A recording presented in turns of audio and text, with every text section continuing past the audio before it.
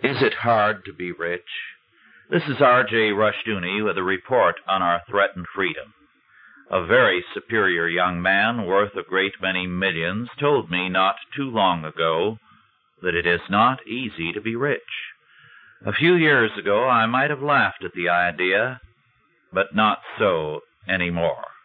I have not suddenly become rich, nor is there any likelihood of that happening. However, I have been mistaken for a rich man with some interesting results.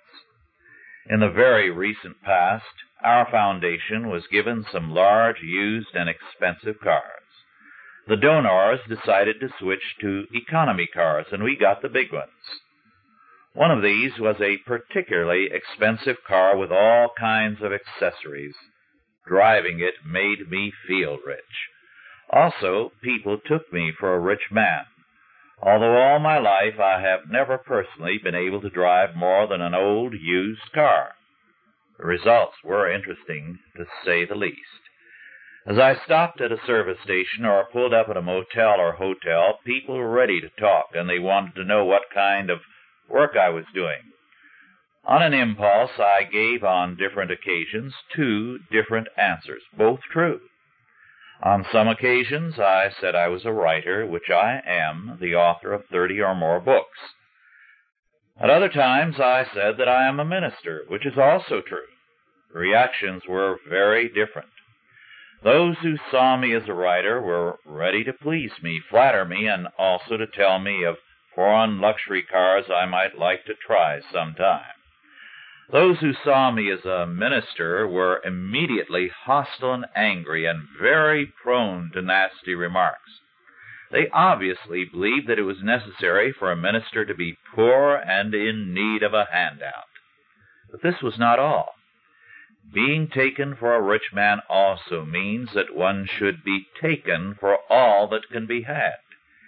People were immediately out to con me, to relieve me of some of my supposed riches. I found out that it is not easy to be rich or to be taken for a rich man. People are envious, and they are even hostile. However, it is not easy to be in the middle class nor to be poor. Our age promotes class conflict, envy, and hatred.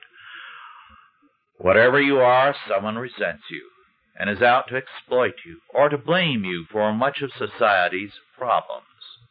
In other words, where class conflict is promoted, everyone is the victim as well as the oppressor, and resentment is present on all sides.